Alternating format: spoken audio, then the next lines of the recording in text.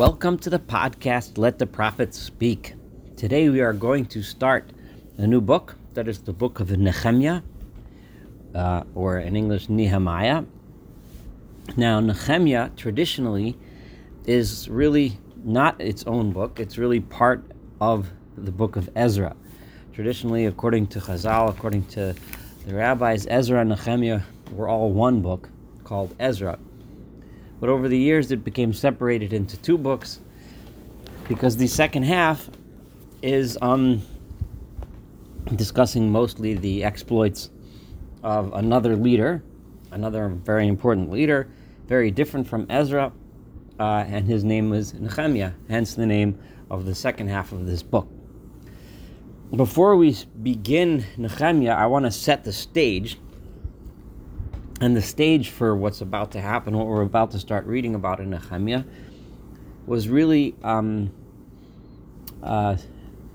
begun to be set by Ezra in his book in chapter 4 of Ezra. If you recall, when we studied chapter 4 of Ezra,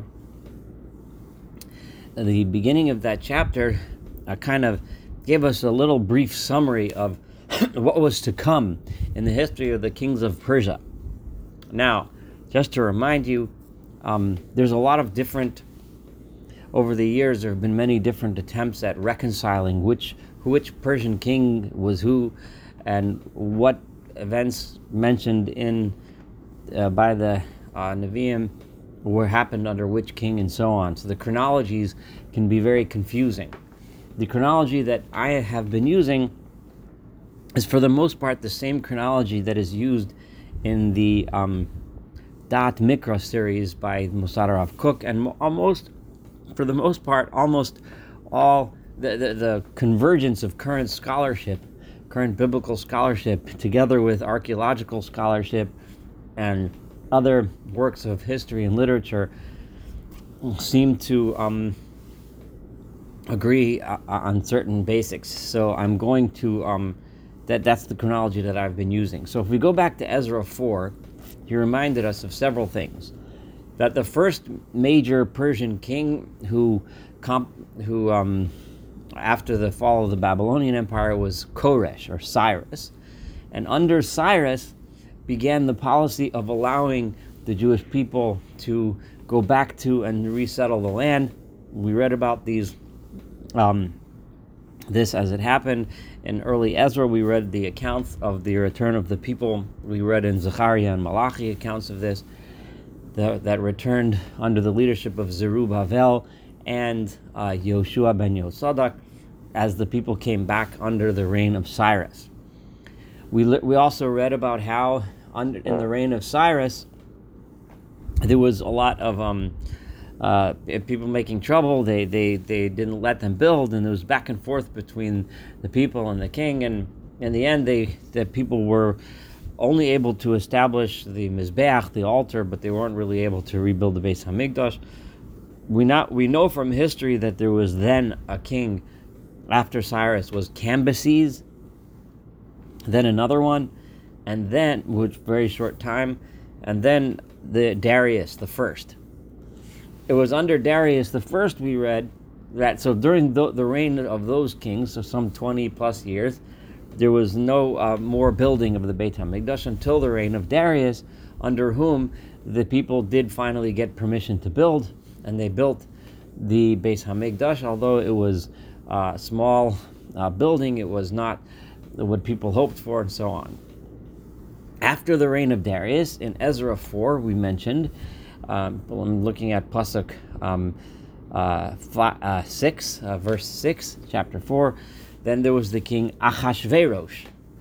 Achashverosh was the king of fame from the book of Esther, under whom a decree was made to kill the Jews in the kingdom. And this decree we mentioned was also mentioned in Ezra 4, where it says, "Malchut Achashverosh betchilat malchuto," in the beginning of his kingdom, Kasvu Sitna, he wrote a bad decree regarding Yoshvi Yehuda, the residents of Judah and Jerusalem. So after Darius, when the Beit HaMikdash, the temple, was built, and the Jews were, things were looking good, comes Achashverosh, and we know from history that the king that followed Darius was Xerxes, who was almost certainly the King Achashverosh of the Esther story, and the King Achashverosh mentioned in the Ezra chapter 4.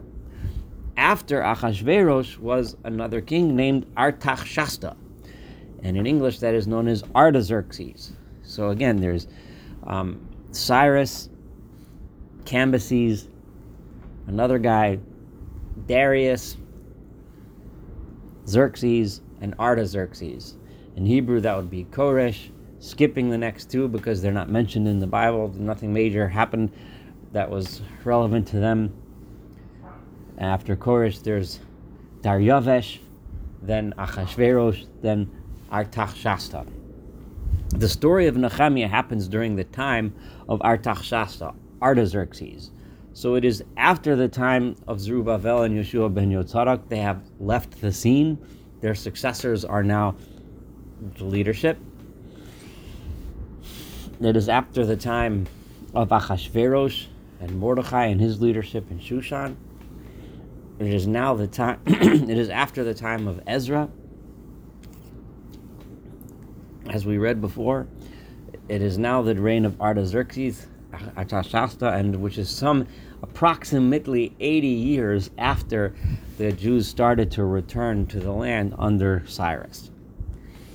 So just keep that in mind, that by the time Nehemiah arrives in the Holy Land, the people have already been there, the Jews have already been there trying to rebuild the Second Temple for several generations, for approximately 80 years. Now, let's go back again to Ezra 4, because this is really important. During the days of Artaxerxes, we read the following story, starting in verse 7 of chapter 4 of Ezra, that a person by the name of several people, the name of Bishlam, Mitridas, and Tovel. Note Tovel, that's Tes, Vav, the word Tov, which means good, El, which is a word for a god, Ushar Kinavosav, and all the other guys that gathered around those guys wrote a letter to Artaxerxes, to Artaxerxes, the king of Persia. And basically, you'd have to go back to my reading of Ezra 4 to hear the entire letter in its entirety. But what they wrote in that letter is that we are all the people that reside here in the land of Judea, and we were sent here by the Assyrian kings who preceded you, the great Assyrian kings, settling in the towns of Shomron, Samaria.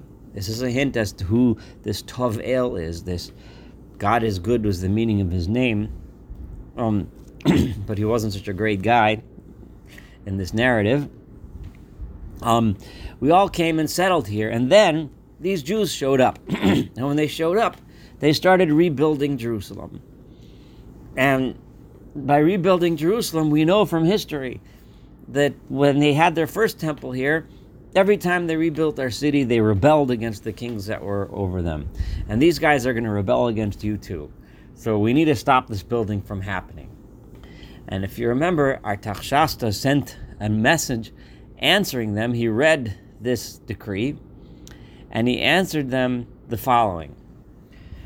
Piskomo Shalach Malka. This is the message, the letter that the king is writing back. I have read your letter. I'm summarizing this in my own words, and I'm giving an order. And I gave an order to search into this history and see what the history of this particular province is. Apparently, this province wasn't so well known. It was a small, minor province in the from the perspective and vantage point of the Persian king. And I saw that you're right. There were kings in Jerusalem, and they were constantly rebelling, just like you said. And they constantly rebelled by stopping to pay taxes and so on. So, and I'm going to read this verse, Ezra chapter 4, verse 21, because this is really important. Ka'an simuteim.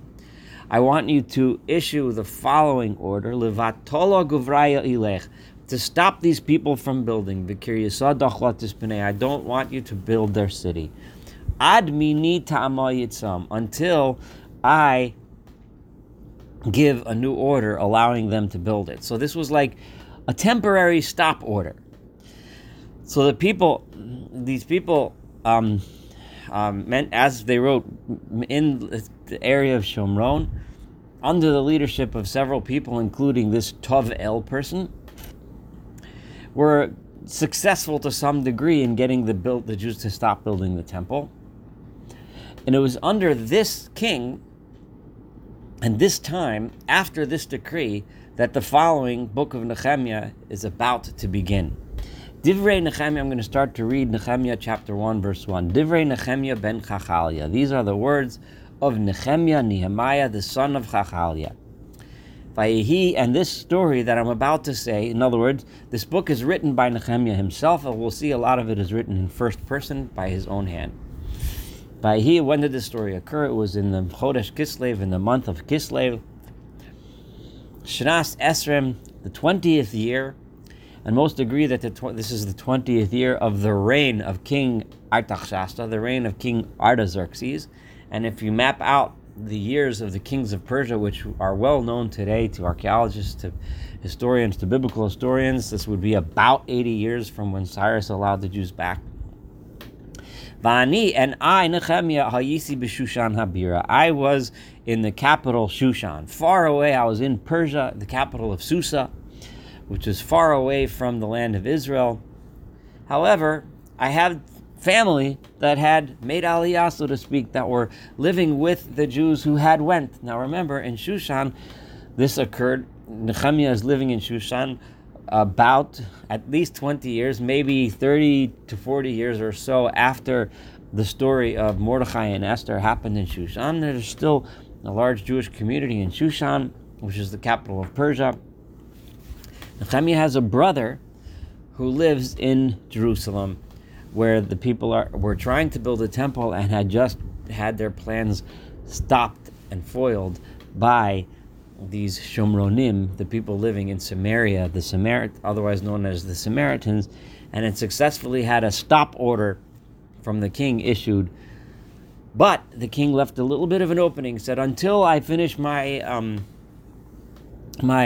search on this matter. In other words, this is what I want you to stop building, but I'm still looking into this. I may give an order allowing the building to continue. So Vayavo Hanani Echad Me'achai, one of my brothers, Hanani, who we know was, and we'll see later, this was Nehemiah's actual brother, Anoshim Yehuda, and other people came as a delegation from Judea.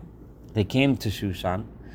The Eshalem, and I asked them regarding the well-being ala Yehudim Apleta, over the Jewish people that were the remnants of the Jewish nation, Asher Nisharu min Hashevi, that had remained from the captivity.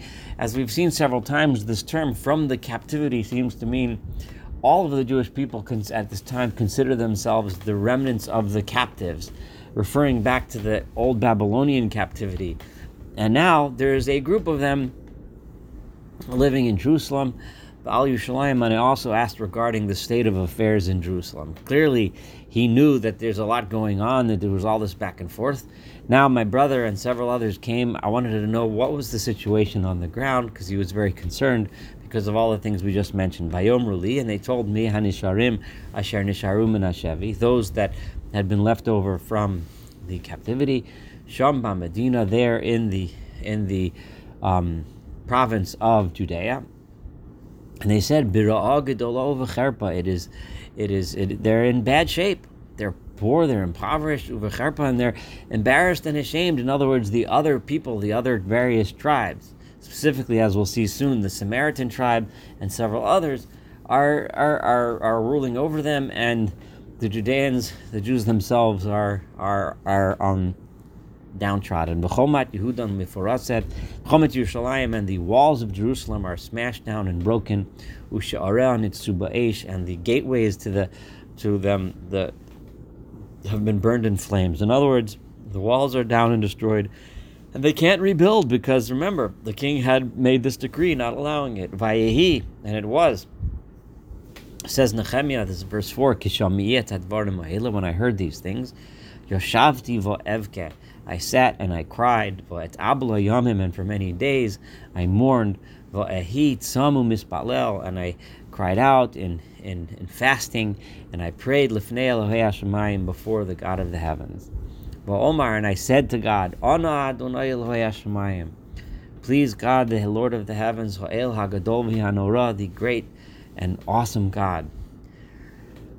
These are words that we're familiar with in the beginning of the Amidah, the beginning of Shemona Esrei, Hakel Hagadol, but we say the term Hagibor v'Hanora, the powerful and the Nora. But according to Chazal, we know they left the term, Nehemiah left the term Gibor out because God was appearing weak, so to speak, as they say in Hebrew, Kaviyachol, so to speak. Obviously, God is not actually weak, but his appearance to the world is weak. His temple, his city, his people are downtrodden. Shomer habris v'chesed, but you, God, you're the one who guards the covenant. You keep the covenant. You still have this agreement with us, v'chesed, and you keep this kindness le'ohavav, to those who love him, u'l'shomrei mitzvosav, and those that keep his mitzvot, those that keep his commandments. Nehemiah continues his prayer. Oznecha kasheves ve'einecha pesuchos. Your ears should listen, ve'einecha, and your eyes should be open to see, lishmoa, and to listen, el tfilat avdecha, to the prayer of your servant, asher anochi mitpalel lefanecha hayom, that I am praying before you today, yomam v'layla, day and night, al bnei Yisrael avodecha, regarding the descendants of Israel, your servant, umitvadeh, and I am confessing al chatot, regarding the sins b'nei Yisrael, of the people of Israel, asher chatanu lach, that we have sinned before you, va'ani, and I, ubeis avi chatanu, and my entire family have sinned. This is a lot of the prayers during the days of repentance and the synagogue are designed after this prayer, always anachnu va'avotenu chatanu. In other words, you always approach God, that you always approaches God as a sinner. We know and we admit our faults. We don't walk in arrogantly and say that we deserve this because we're great, but we understand our faults. Chavol chavalnu lach, we have done bad to you, v'lo shamarnu, we have not keeping et ha-mitzvot, the commandments, v'et ha-chukim, and the laws, v'et ha-mishpatim, and the rules, asher tzivita et Moshe avdecha, that you commanded Moses, your servant. Zecharnu es hadavar, please God, remember that which, that thing, that promise, asher tzivita as Moshe avdecha lemar, that you, when you commanded your servant Moses, lemar, saying, Atem timalu, if you rebel against me, then ani afitz etchem ba'amim, then I will scatter you among the nations. This is all very familiar from the book of Devarim, the book of Deuteronomy, which Nehemiah is paraphrasing in his own words, but using some of the same words as are found in Deuteronomy and clearly conveying the messages there. V'shavtem elai, but if you return to me, at verse 9, ushmartem mitzvotai, and you keep my mitzvot, v'asitem otam, and you do them, im yeh nidachachem b'ktzei hashamayim, then even if you are scattered and you are dispersed, b'ktzei hashamayim, to the ends of the heavens, mishama kabtseim, from the farthest places on the planet, I will gather you, v'aviotim, and I will bring you back, el hamakom, to the place asher bacharti, that I have chosen, l'shakenet shmisham, to make my name reside there. I will bring you back to Jerusalem if you behave yourselves. V'heim avodecha, and they are your servants. V'yamecha, they are your nation. Asher padisa, that you redeemed b'chochacha hagadol. Once upon a time, you redeemed them when they left Egypt with great strength, v'yad chazakam, with a powerful hand. And now, look, you're bringing them back to Jerusalem, but now they're destitute, they're poor, they're downtrodden, they're oppressed, they're abused, they're being humiliated by their enemies. Ana Adonai, please God, tihina oznucha kasheves, make your ear listen, al tfilas avducha, to the prayer of your servant, al tfilas avodecha, and to the prayers of all of your servants, hachafetzim, that desire lirat shemacha. They want to do good, they want to fear your name. V'hatzlicha na, now we get the idea of what Nehemiah is praying for. Constantly and consistently we'll get the idea from Nehemiah. Nehemiah embodies what is one of the most important values in the religion of Judaism, and that is prayer must always be backed up by action. You can drop and cry first. And we've had this several times. We reminded us in the book of Ezra, don't just pray, stand there and do something, get up and act. And this is how Nehemiah is telling us that I'm asking you, God, to please make your servant today be successful in his mission, because I'm about to do something. I want you to place me for mercy, meaning I want you to, when I appear in front of Lifnei Isha Zeh, before this man, this king, Artaxerxes, in front of whom I am about to go and plead, I want you to please, God, put me in front of him in an environment, in a situation where he will look upon me in a positive light. And by the way, Nehemiah says, I, at the time, was the Mashke Lamelech. I was in charge of giving the king to drink, which was in those times a high position, a very trusted position to the king, because this would be a common way, of course, to poison the king. So Nehemiah was a trusted assistant of the king, and this is why Nehemiah is explaining why he had access. Nehemiah, in his humility, mentions this at the end just because he didn't want to brag about his position to begin with, but he mentions this on the end just so that you, the reader, should understand where he comes from, what is his position, why he can come in front of the king. So he heard the news from Jerusalem. He heard that the building had stopped, that the walls need repair, the place is falling apart, the people are downtrodden and being oppressed. I'm going to stand in front of the king and ask for mercy, ask the king to reverse his decree. And we will learn when we read chapter 2 together what happened when Nehemiah appeared before the king. Thank you so much for studying chapter 1 together. Looking forward to studying chapter 2 and the rest of this beautiful book together.